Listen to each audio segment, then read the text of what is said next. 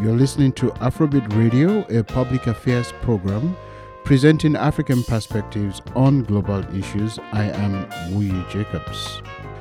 Our guest today is Ambassador Harriet Lee Elam Thomas. She talks to us about her new book, an autobiography, Diversifying Diplomacy, My Journey from Roxbury to Dakar, published by Potomac Books. And we'll also be talking about international diplomacy and more today. Ambassador Elam Thomas is a trailblazing black ambassador and a professor who continues to create history by developing a new generation of diverse diplomats. She has held numerous posts abroad over the course of her 42-year career, including positions in Greece, Turkey, Cyprus, France, Belgium, Mali, Senegal, and the Ivory Coast. She retired in 2005 from the U.S. State Department as a senior foreign service officer with the rank of career minister and currently directs the University of Central Florida Diplomacy Program. She joins us by phone. Welcome to Afrobeat Radio, Ambassador. Thank you ever so much. It is my pleasure to spend some time with you. It's a real pleasure to have you on Afrobeat Radio, especially on Black History Month, and we'll be talking about your wonderful book. Congratulations on that book, by the way. Thank you, and thank you for having clearly read it in its entirety. I'm very, very touched by that. Thank you. You're most welcome, ma'am. It was very well written. No dull moments, no excess diplomatist talk or academic language. The book is quite accessible, and I think candid in terms of your personal story, your upbringing, your humble but illustrious background, growing up to become a world-class diplomat and sophisticate. Perhaps a little too candid, but that's who I am. Well, it's quite impressive to me that you start the book proper with references to African societies and philosophy. You talk about the Zamani and the Sasha family. Yes. Can you tell us a little bit about the Zamani and the Sasha family and why you chose to do that? Why is it important that you included that in your book? But it also figured in my West Africa experience. In essence, we must learn from the past to act wisely in the present to create a good future. And as my parents said over and over again, you need to know your history, where you've been, your past, in order to know where you are going and how important it is to tie that into the origins of mankind, some of whom may not want to really completely acknowledge that, but we all, if anyone looks at Olduvai Gorge, we know that we come from Africa. So your book, Diversifying Diplomacy, as you've deduced, I read it in its entirety, and I mentally divided the book into two parts. The first part, the introduction, reads like a class on how to do diplomacy, like diplomatic studies. And then the second part of that book, that's the main body of the book itself, is like a workshop on diplomatic studies and life experiences. It struck me that you might have been thinking along those lines while you were developing and writing the book. Actually, I have my students to thank in the Honors Diplomacy College. I gave them a possibility of Secretary Clinton at that time coming to Senegal, and there was a cholera outbreak in the Gambia. Should the trip be canceled? Each and every one of the students, there are only 21 in the honors class, they had to visit all the various options and justify their recommendations for actions as to whether or not the trip should continue. Now, you and I know that the Gambia is not the Senegal. It runs through Senegal, and others who are not that knowledgeable would wonder, well, is cholera going to be transferable the minute the secretary's plane lands in Dakar airport? Of course not. But these were things that seemed to truly energize my students. Or if there were an earthquake, or if there were a terrorist attack, what does one do? One does not read theory. One has to understand how to act in a crisis. And this is the reason why I felt it was important for students to have a realistic approach after the beginning of the book as to how I had to deal with issues like that, or some that may not have been as life-threatening as having a bomb in the car next to yours, etc. So you are absolutely right. I did intentionally divide the book in those two parts, but you are the first person who picked up on that, so bravo to you, sir. Yeah, thank you very much for the credit. Well, also throughout the book, you give credit to a lot of people, family. Clearly, your family was important to you. Yes. You were the last of, I think, two brothers and one sister, 2 or 3 brothers and one sister. 3 brothers and 1 sister, and they were all 18, 19, and 20 years older than I. Exactly. So you were, for much of your life, the baby of the family. Yes. You also gave a lot of credit to your colleagues, people who showed you the way in many different ways. There's a particular story that I find quite interesting. You describe as you were in Paris and you had to go for your first diplomatic evening dinner or something. Oh, yes. And you had to buy an evening gown.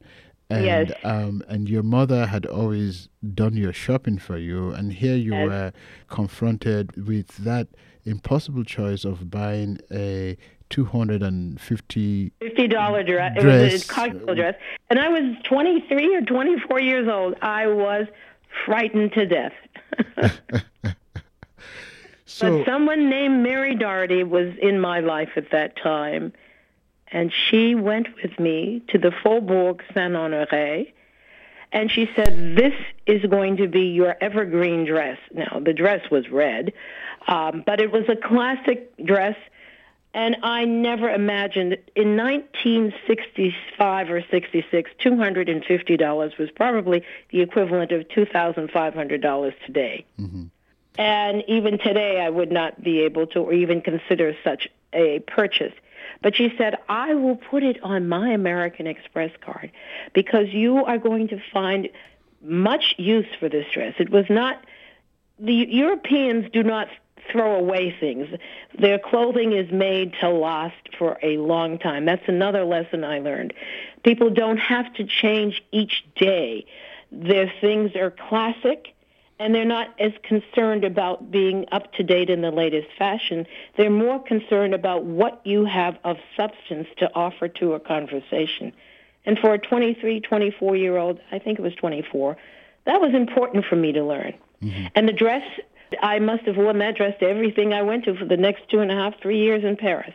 I was wondering if you ever kept the dress itself, if you still have it hanging somewhere. You'd think one would.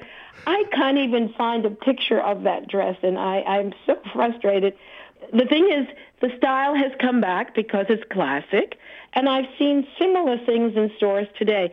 Not a lot of ruffles and flourishes, a very classic A-line cut, but again, a Parisian dress that would serve you for generations. Mm-hmm. And I was fortunate enough to have one at that time. So your fortunate experiences in many ways demonstrates for us that wise saying that it takes a village to raise a child.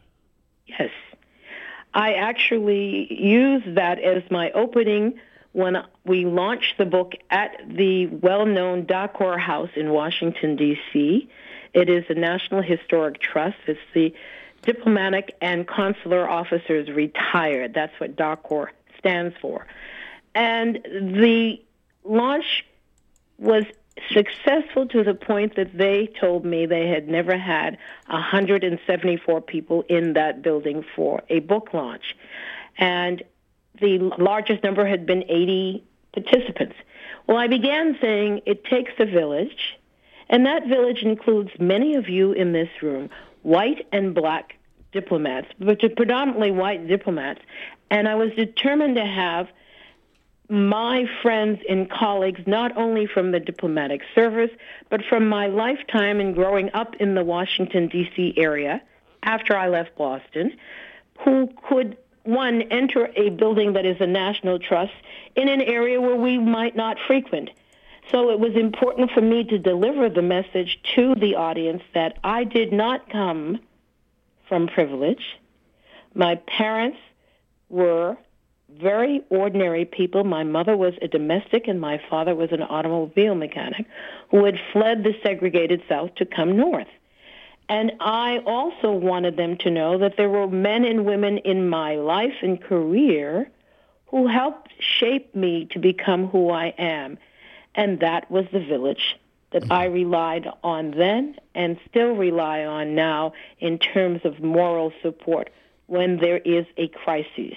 I think that's a very important lesson for all of us, especially those of us who are much younger and struggling through life, struggling through finding a career path. There's something else that you took with you as well, or that you learned from home, many things actually. You also made it a cardinal principle not to look down on people who served you while you were at your duty posts. The help. You just made a reference to your mother as somebody who served that role in her life. Yes. It seems that you literally dragged your parents and your upbringing along with you everywhere you went. I did. Sometimes I think people thought I was overly conscious of people who were either cleaning our offices or who were taking care of children of those who had children, and not always understanding when it was a religious holiday, how important it was for them to be away and to allow that celebration to take place. I can honestly say that I have kept in touch. For instance, my driver in Senegal is now a citizen of the United States, as is his family, because not only I, but the ambassador before me made sure that they had the necessary financial support to make that visa application after the many years they had been in the United States. Mm-hmm. They saved the lives of each and every one of us. And you didn't have to be an ambassador. Anyone who got in a car with the driver who was Greek, who was Turkish, they were the ones who had to be fed well. I had a boss in Greece who did not seem to recognize the importance of making sure there was a dinner or some food for his driver. And that used to really set me off. And I would say to myself, how does he think he's going to get home safely if the person is lightheaded? Now, it's not in my enlightened self-interest. It's the fact that my grandfather was a chauffeur. Mm. So you're absolutely right. I dragged and carried them the lessons of my ancestors and my immediate family members who had been serving others throughout my career, because they are human beings who must be acknowledged. And human beings that we must remain connected to in humility, in all humility. I will say one other thing, and that is I would often say to the staffers wherever I was, and when I was in Senegal, I went to the dispatcher's office in the supply room, and they didn't know what this ambassador was doing in this supply room. And I would say that if the parts for the car are not available, how can you get to the foreign ministry? You will not walk. You're not going to call a taxi. So you must be sure that you recognize the work that the mechanics do in the embassy car, in the embassy garage, and all of the areas, the warehouse. Some people think that a piece of furniture just appears in your house. No, it wasn't magic. Somebody had to work to get it there. Again, you're absolutely right. My parents' legacy stays with me to this day. A lesson and a value that I share, and I congratulate you, not just for the book, but for also maintaining those values and passing them on, I'm sure, to the next generation. Oh, my students, they probably got tired of me giving them lessons in humility. I would say to them, you're in this school. You have your high school friends that may not have been able to go to college. This is a state university. This is not an Ivy League school. But you should never forget those friends from high school, because one day you may need them, and they will be the only people who will come to your aid, because others will forget you if you no longer have a high position. And I must have drilled that into each and every one of my classes. It may not have been as necessary because there are a lot of first-generation college goers and a number of students from Latin America and the Caribbean, because Florida is very close to that part of the world. Now, you spent time in Africa. How would you describe the bridge and the divide between how you were perceived and encountered by women of African descent during your time on the continent? This is the first time I've thought about that. I think that I'll begin with my early time in Senegal. I served in Senegal in 1975 as a very junior diplomat, as the assistant cultural attaché at the embassy in Dakar. And I was wondering why, first of all, I didn't get direct eye contact from a number of my colleagues. And coming up as I did during the civil rights era and even before then, many people of color never looked directly, never gave eye contact to anyone they perceived as being superior to them, and they were usually people who were white. And I, as a 27-year-old, I was 28 or 29 by then, I could not understand why people were not looking at me until I recognized that they were doing this out of respect, not because they were being forced not to look at me the way I had grown up. You see where cultural baggage is important? Mm-hmm. I was looking at the situation only from my growing up in the United States. And the other was, as a person of color, I had to learn not to think I had the keys to the kingdom. My history was far less significant than anyone I met on the continent of Africa who had members of their family who were people who were chiefs and from royalty. And, of course, I didn't learn that in the Boston public schools. And so I had to ratchet back my sense of self, which was a very good thing. It's amazing. Even though I was humble and I remembered my parents' lesson, I still thought, boy, I'm a brand new cultural attaché in this office, and I thought that I really knew all there was to know about America when, in fact, many of my colleagues in Senegal, in Côte d'Ivoire, in Mali, knew more about America than I did and its history.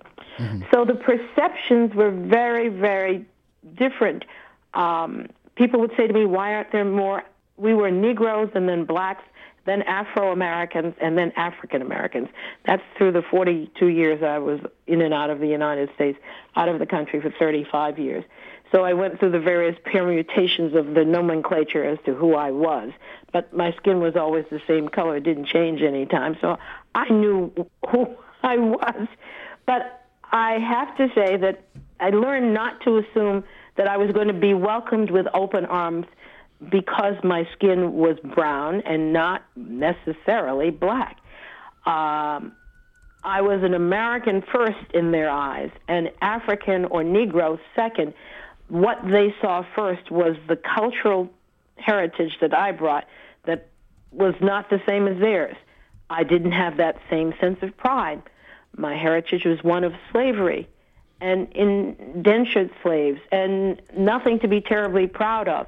So I didn't carry myself quite the way that those of us from Trinidadian or Caribbean descent do. My husband is from Trinidad, and I have to say much of the attraction was the sense of pride with which this man carried himself from the moment I met him. Mm-hmm. So that's a long answer to how I was perceived. As time went on, I was perceived with respect because I had done my homework. Yes, 90% of my colleagues in the diplomatic corps were males. Most of the ministers that I dealt with in Senegal and Mali and Côte d'Ivoire were men. There were a few women, and they, of course, were ministers of gender affairs or a minister of health or education. But I learned to be able to carry myself with a certain amount of dignity but not arrogance. And I learned to respect their culture which was hard for a very talkative woman who would often not know when to stop speaking. But I learned that I had to conform to the norms, where the eldest spoke first whenever one was in a group setting. And all of that was a very, very sobering but a very important lesson for this young diplomat to learn. You're listening to Afrobeat Radio. I am Wuyi Jacobs, and I'm talking to Ambassador Harriet Lee Elam Thomas, the author of a wonderful autobiography, Diversifying Diplomacy. You write in the introduction to Diversifying Diplomacy, and I quote, "Cultural competence brings much broader perspective of the United States, which is critical to enhancing mutual understanding in the world," end quote. There are two sides to this question. The first is that United States goals doesn't always feel like it's enhancing mutual understanding in the world, certainly not when one considers the concept of American essentialism or what one can term as the militarization of American foreign policy. How can you help us understand what appears to be an apparent contradiction? I will begin by saying America that one views on the media is not the complete face of this nation. And yes, there is a lot of attention placed on military might and Defense Department budgets. But there is also a misperception, not only abroad, but in the United States, of what American diplomats do, what any diplomat does, because we, as diplomats, do not have a constituency in the United States. Every American has some relative who went to war, whether it was the First, Second Korean War, Vietnam, and now Afghanistan and Iraq. They have military bases in communities, so they recognize what a uniform looks like. There's no specific uniform for a diplomat. And so because we don't have a constituency, or we're doing better now, and most Americans, even the most educated, are not completely conversant with what the role is of an American who is working in an embassy abroad. Yes, they think visas are important, and that's only reason why they're there. They don't understand that we have to work with our host nations to gain their support, whether it is on a UN vote or whether it is on a new initiative in terms of human rights issues. It is very interesting that every general who came to see me would say, "We want you to succeed so that we do not have to come in and go to war." And yet everything that we hear in the media, not just this administration, and many other administrations as well, but certainly more right now, is an emphasis on military might and military spending. The Defense Department budget is so much greater than the State Department's. It's a travesty. But that's been the history as long as I can remember. And the contradiction that you talk about is indeed real. And that's why diplomats have to work doubly hard to turn that around and help others understand that what they're seeing in the media is not the true America. The second part of that question, President Trump was recently quoted as calling Haiti, El Salvador, and African countries as S-hole countries. Mm-hmm. What's your comment on that, and how does a diplomat even deal with the fallout of that? Well, first of all, I was one of the 48 signatories to a letter we sent 4 weeks ago when this comment was made. 48 of the 70-some U.S. ambassadors who had served it, we sent the letter, actually I have a copy here, on January 16th. We expressed our deep concern regarding the reports about African countries and wanted to remind the head of state that there are 54 individual nations. 3 ambassadors I know, Senegal, Botswana, and South Africa, were called to the presidency to explain this comment. Now, I can honestly say to you that I would have had to speak my conscience. I could not have condoned those comments. I would have reminded our hosts that I recognize that Africa is a home to 1.2 billion people, and there are members of their societies who've won Nobel Prizes in chemistry and literature and won in peace. Nigeria has an incredible film industry. South Africa's peaceful transition from apartheid is a model for nations worldwide. And Egypt, many people forget it's on the continent, includes a quarter of the Arab world's population. And then you go to Rwanda and you hear about the way in which genocide has been, there's been a reconciliation, not quite a Truth and Reconciliation Council, but something similar to that. I would not have been able to condone these comments. And if I were asked to leave, I would have done that. During your time in Africa, you witnessed a number of African countries come to rather challenging periods, including the Rwandan genocide, the death of the UNITA leader Jonas Savimbi, the deposing of General Sani Abacha, and the rise of a new class of capitalists across the continent. What event stands out amongst the seismic events that you have witnessed and observed? I would say the election of Mandela. I watched, because colleagues of mine who had been my assistants in Turkey went to be observers of the election, and I watched the lines of people waiting to vote. I witnessed a person who had absolutely no visible signs of bitterness, who had been in prison for 26 and a half or 27 years. Yes, I've seen other important things happen in Africa, but that was the one moment in my career that made me so proud to be alive.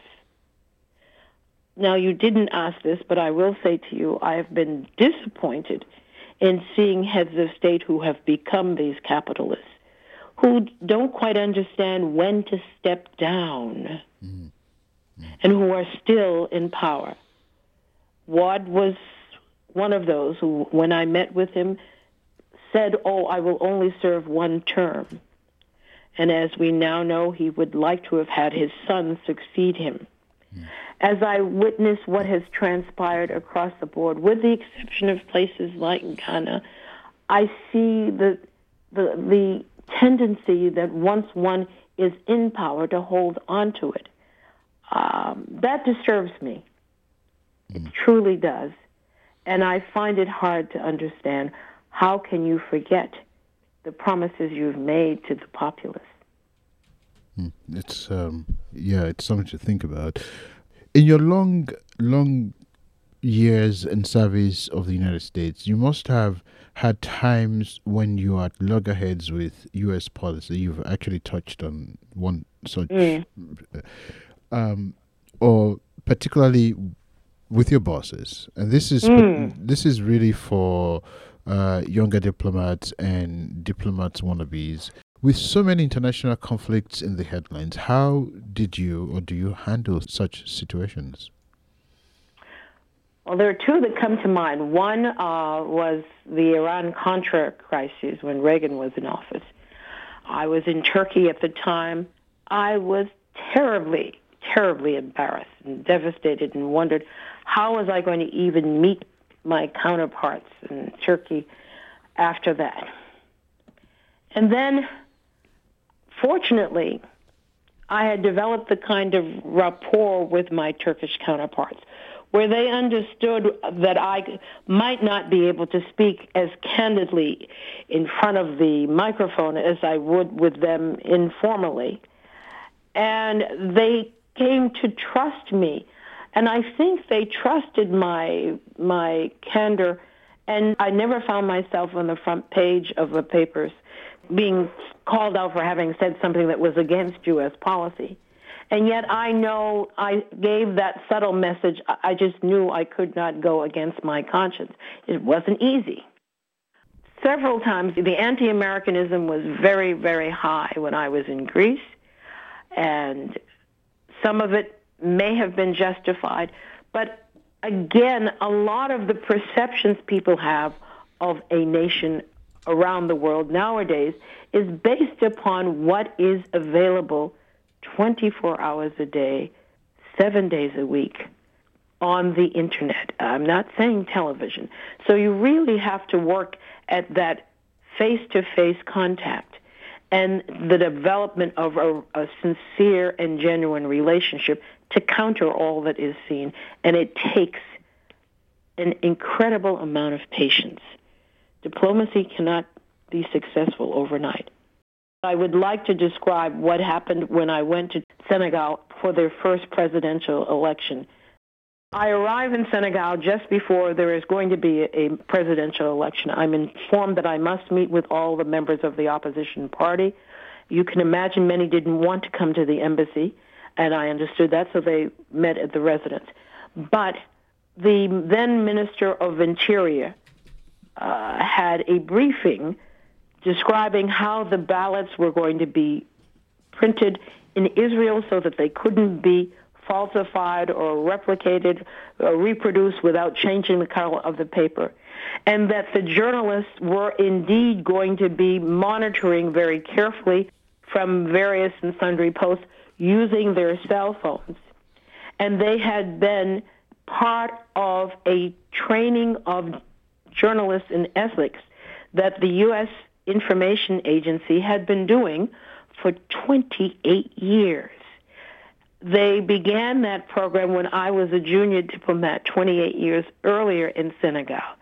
You can imagine how I felt that it really was vindication of the patience and the stick-to-itiveness of the career diplomats who had been working in that press section, because that election went off without a hitch, because any indiscretions were called in by the journalists from the various villages around Senegal. It was a model, and I was so pleased to have seen the fruits of one's labor 28 years later. You're listening to Afrobeat Radio. I am Wuyi Jacobs. I am talking to Ambassador Harriet Lee Elam-Thomas, the author of the autobiography Diversifying Diplomacy, My Journey from Roxbury to Dakar. Ambassador Harriet Lee Elam-Thomas has served the United States in diplomatic capacities for several decades. Recently, the nation's top career diplomat decided to step down. This is someone you know, and it comes as many career diplomats have stepped down and in a time of international crisis. Tell us about Tom Shannon, who was one of the only two people with the title Career Ambassador. What does his living mean to the Department of State? It is perhaps the most sobering news that I learned on, I think it was February 1st, because I've met Tom Shannon a very few times, only because I'm not physically in Washington. I'm in Orlando and teaching here. But if there was one individual who had a reputation among the majority of career foreign service and civil service officers that is stellar, Tom Shannon is that person. And that's pretty high praise these days. He truly had a sincere commitment to diversity writ large, whether it was race, gender orientation, religion, you name it. He was often a speaker at what is called the Thursday Luncheon Group. That is the Black American Foreign Service Officers and Civil Service Officers organization, now 40 years old. And Tom Shannon is the person we thank for having reinstated the incoming July and September 2017 A100 course. That is the course for brand new diplomats. One of my students, Nicolas Grandchamp, of Haitian descent, is a Rangel Fellow. Pickering and Rangel Fellows receive a 2-year fellowship to complete graduate studies in international affairs. And then they are to become career diplomats for 5 years before they have to take the final oral exam.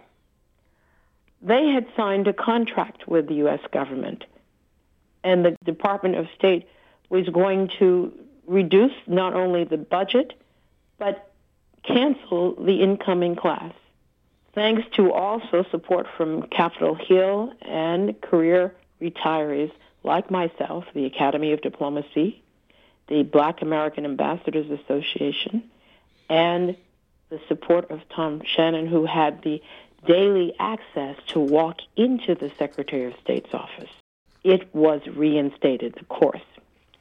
So what does it mean if others are leaving the diplomatic service? It is not a very pretty or encouraging picture. September 21st, I flew to Washington for the retirement of 3 senior African American diplomats, Joyce Barr, Teddy Taylor, and Linda Thomas Greenfield.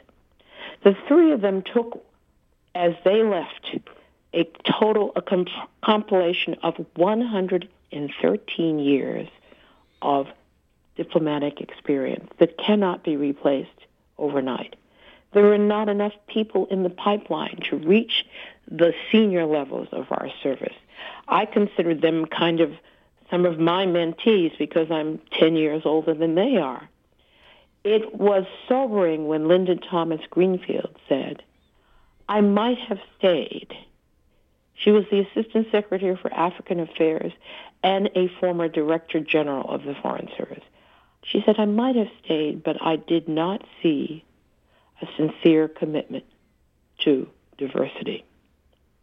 It takes, as I said, about 25 years to even be eligible to become a deputy chief of mission at an embassy, or to be even on a list to become a chief of mission, meaning ambassador.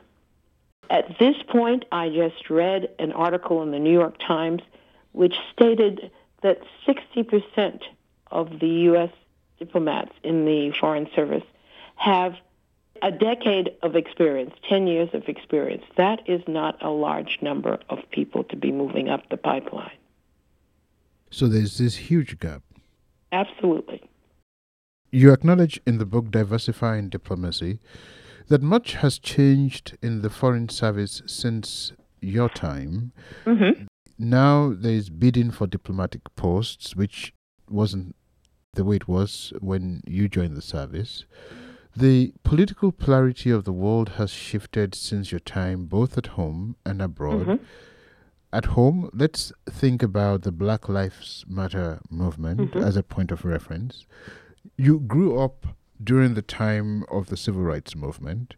Yes. Abroad, it was the Cold War. Now it's global terrorism.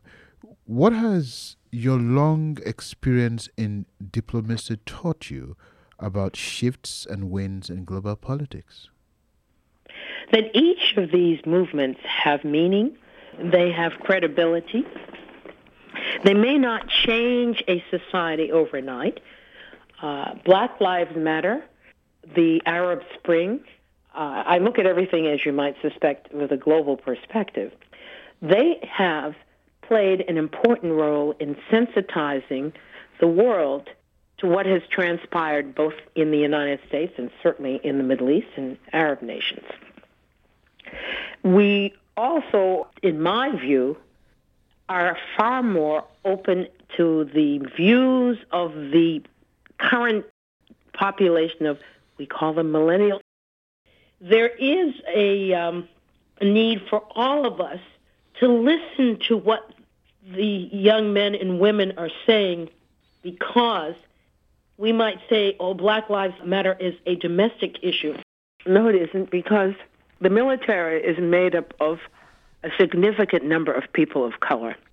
The diplomatic service is not yet, but we cannot be credible representatives of a country that its diplomatic service does not look like its citizens.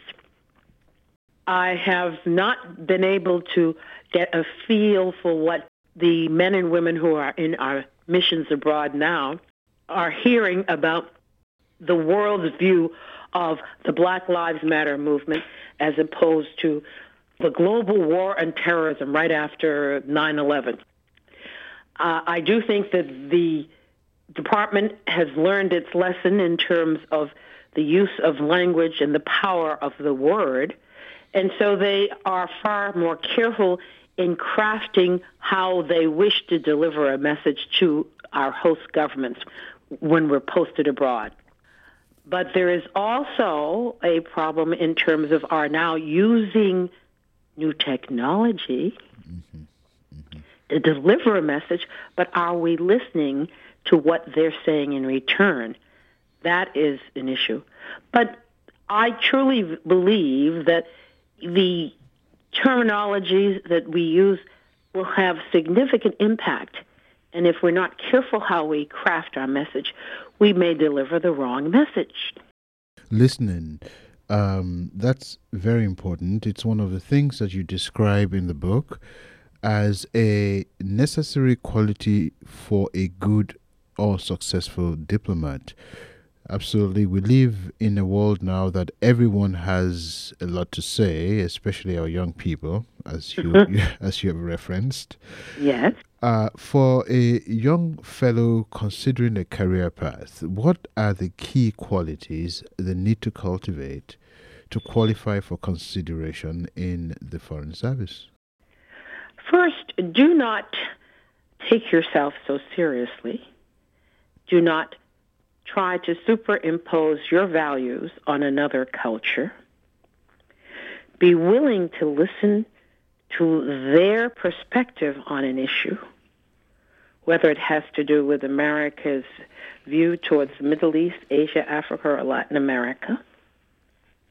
Then process it, and then offer your input. But before you do that, you have to recognize that you need to be sensitive to that other culture.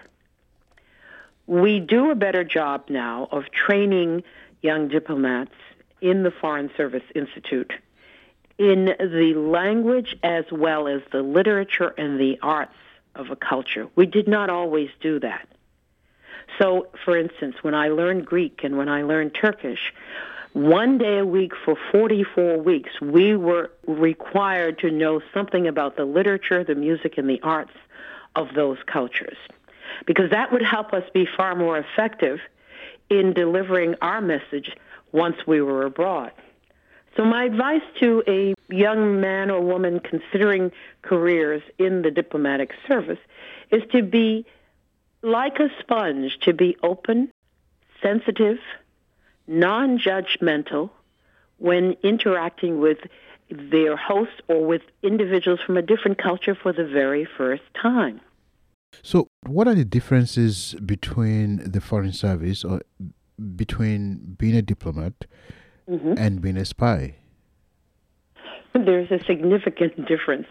Although I can tell you my family, even way back when, they just knew you were working for the Central Intelligence Agency when you went overseas, or my father thought I was working for the Foreign Legion. I would quickly say that your work is totally above board. Everything you say or do as a diplomat is going to be available to your counterparts directly through the media. There would never be any surreptitious taping of a conversation. And they would know by your actions and how you comported yourself that you are a career diplomat and not in the intelligence agency. It would be very hard for me to, characterize some other things without going into what might be classified information, because yes, it's no secret, every embassy has a section which has its role of collecting intelligence. And to be very honest with you, the Foreign Service nationals, the locally engaged staff, all know who those people are. It is no longer a secret. But when you are the press attaché, the cultural attaché, you're the political officer, the embassy knows what your role is, and you can be sure it is reinforced by the host culture, what you do. So your working with a very straightforward above-board plate. I don't want to give too much away about the book so that readers can find their own nuggets. But talk about a diplomatic experience that you did not write about that helps us bridge the gap between what we see and read about and the reality behind the scenes. I remember going to an event in Greece after I had arrived. Recently, after my arrival, I was maybe in the country 3 or 4 weeks. And although I'd passed my Greek exam, I wasn't quite sure that I could handle an evening dinner conversation in Greek. And it was held at the home of a member of the Greek Academy, in essence the equivalent of the French Académie Française. I was absolutely mortified when the ambassador said, "You will be going." And much to my joy, I arrived and learned that most of the Greeks who were there were of a certain age, and they were equally fluent in French. But they were dealing with, again, why America had taken its position, a position that was totally counter to what the Greeks had felt was proper. And here I am, a brand new diplomat, trying to sort of calm the waters. And I think by the way in which I discussed the issue, they knew that I was at least conversant with it. I wasn't there just to deal with the arts and the paintings, but that I had a substantive role at the embassy. And believe it or not, this is at a dinner party. Much work is done in social settings as opposed to in a meeting or in a negotiation. And I think I was effective in delivering a message that I might not have been able to do if I were not, one, fluent in the language, and two, I'll be, again, very candid with you. I was the only person of color in the room, so I was unique. I was a curiosity. Do they really know that much about U.S. foreign policy? And can she really speak French? Well, the proof is in the pudding and in the action, and I was able to perform. So that's not a deep foreign policy issue per se, but that's giving you a little background. Diplomacy is not all cocktail parties and receptions. I spoke in the book about, I think, American being accused of feeding PKK terrorists in Turkey. You're listening to Afrobeat Radio. I am Wuyi Jacobs, and I'm talking to Ambassador Harriet Lee Elam-Thomas. What narratives existed when you entered service and what now exist about African American participation in American diplomacy? How, in your experience, are African American diplomats viewed by the rest of the world, or let's say at least by your foreign counterparts? And has this changed over time? It certainly has. In the days I was growing up, Ebony magazine certainly made us aware of how African diplomats were treated with such respect and dignity that many leaders in the civil rights movement did not receive. And that was something that was drawing a schism between the two groups. My parents would host students who were at Boston University or Harvard from Nigeria, Ghana, Liberia, all of whom somehow knew one another, and we thought that was amazing. We also learned so much from that, the interactions that we had at Thanksgiving dinners when we would have students come to our home. Well, I should say no.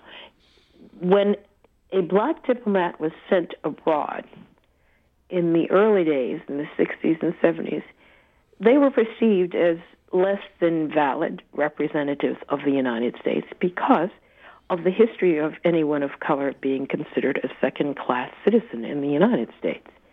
So I saw that with some of the elders who are now in their late 80s and 90s, for whom I have and had and still have the greatest respect. That has changed. I remember Ambassador Todman saying that when he went to Spain, they thought that the fax machine had made an error because the picture of this person just didn't show up on the fax. This is in the days of faxes, or the fastest way of communication. And yet, when he got there, he was treated with such respect because he truly had done his homework. He was well-versed in the history of Spain. He served as ambassador to 7 different nations. He died 4 years ago, and I went to speak with another very revered colleague of ours, Ambassador Ruth Davis, who is a 4-star general, a career ambassador, who is an African-American woman of color, graduate of Spelman.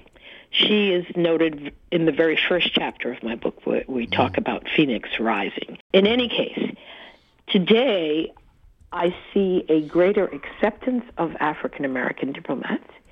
I think that I was very effective in Turkey and Greece because they saw someone who knew what it was like to be considered not quite equal to the rest. And these were countries that wanted either to be in the European Union. Turkey still has not become a member of the European Union. But they felt that I was a far better representative of America and could take their story back to the United States with credibility. The other is that the intelligence services have taught the State Department what the Defense Department and the intelligence services knew. How do you infiltrate a potential terrorist organization or cell if you are blonde-haired and blue-eyed and you're in Asia, Africa, or Latin America, or in the Middle East? You cannot do that. So you had better be willing to recognize the importance of the diversity that America has that has made it great and use that to the fullest so that you can better protect the national security of this country. One of the stories that we've just been talking about that you touched on, one of those stories that I learned from, talking to elders, is that of African students being hosted by African Americans in the 50s and 60s. Mm-hmm. It's amazing to me that your parents' generation had such strong affinity with Africa. Oh, only because I was this young kid that was around and said, Mommy and Daddy, no, it wasn't their initiative. It was, I thought, Mommy, this would be exciting to do. So we'll save my money. I remember I was an escort interpreter, actually, and I saved my per diem so that we could host them at our church because otherwise we would not have had enough money. No, I wouldn't say that my parents did this. They did this as this young child that they had many years later kept them involved in world affairs. Although my father, they came to see me in France, and my father had fought in World War I, and he was thrilled to walk down the streets of Paris and see the city in, they must have been their 60s or 70s then. That was 1965. Long time ago. Yeah. But my parents were open to what many things that I suggested. They may have wondered why they allowed this child to go abroad, and she came back with liking wine and thinking that she could have wine at home. I wasn't quite 21, and of course I did not have any wine at home. But I opened their eyes, and I think I helped open the eyes of the community in Roxbury to a world beyond the confines of the U.S. I'm sure you have many, many more stories to tell. At a very young age, you worked at the Nixon White House, worked and lived in Paris. At the height of your career as ambassador, you were in Dakar, Senegal, and worked in several African countries in other roles. You have also worked in other diplomatic roles. Which of these roles was most formative in and for your career in the Foreign Service? I would say my very first assignment in Senegal and then on to Mali and Cote d'Ivoire. I was proud of the fact that I had a brother who was the 4th black judge and became Chief Justice. But I went to Cote d'Ivoire, and the entire Supreme Court was black. That gave me a sense of pride that at 28 or 29, I never had growing up in Boston. I came back and gave a speech about that in 1977 at Simmons College. I said, we have a lot to learn because there are countries around the world that have leaders who are black. I'm speaking in a school where I was one of 4 black students in 59 through 63. It was a revelation for me.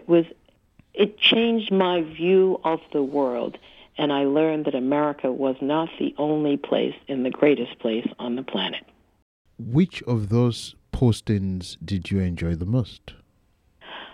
Your question is one that I receive very often, and I can be very candid and say to you, each one was so different that they left a very important feeling in my mind and my heart, and I don't have a favorite.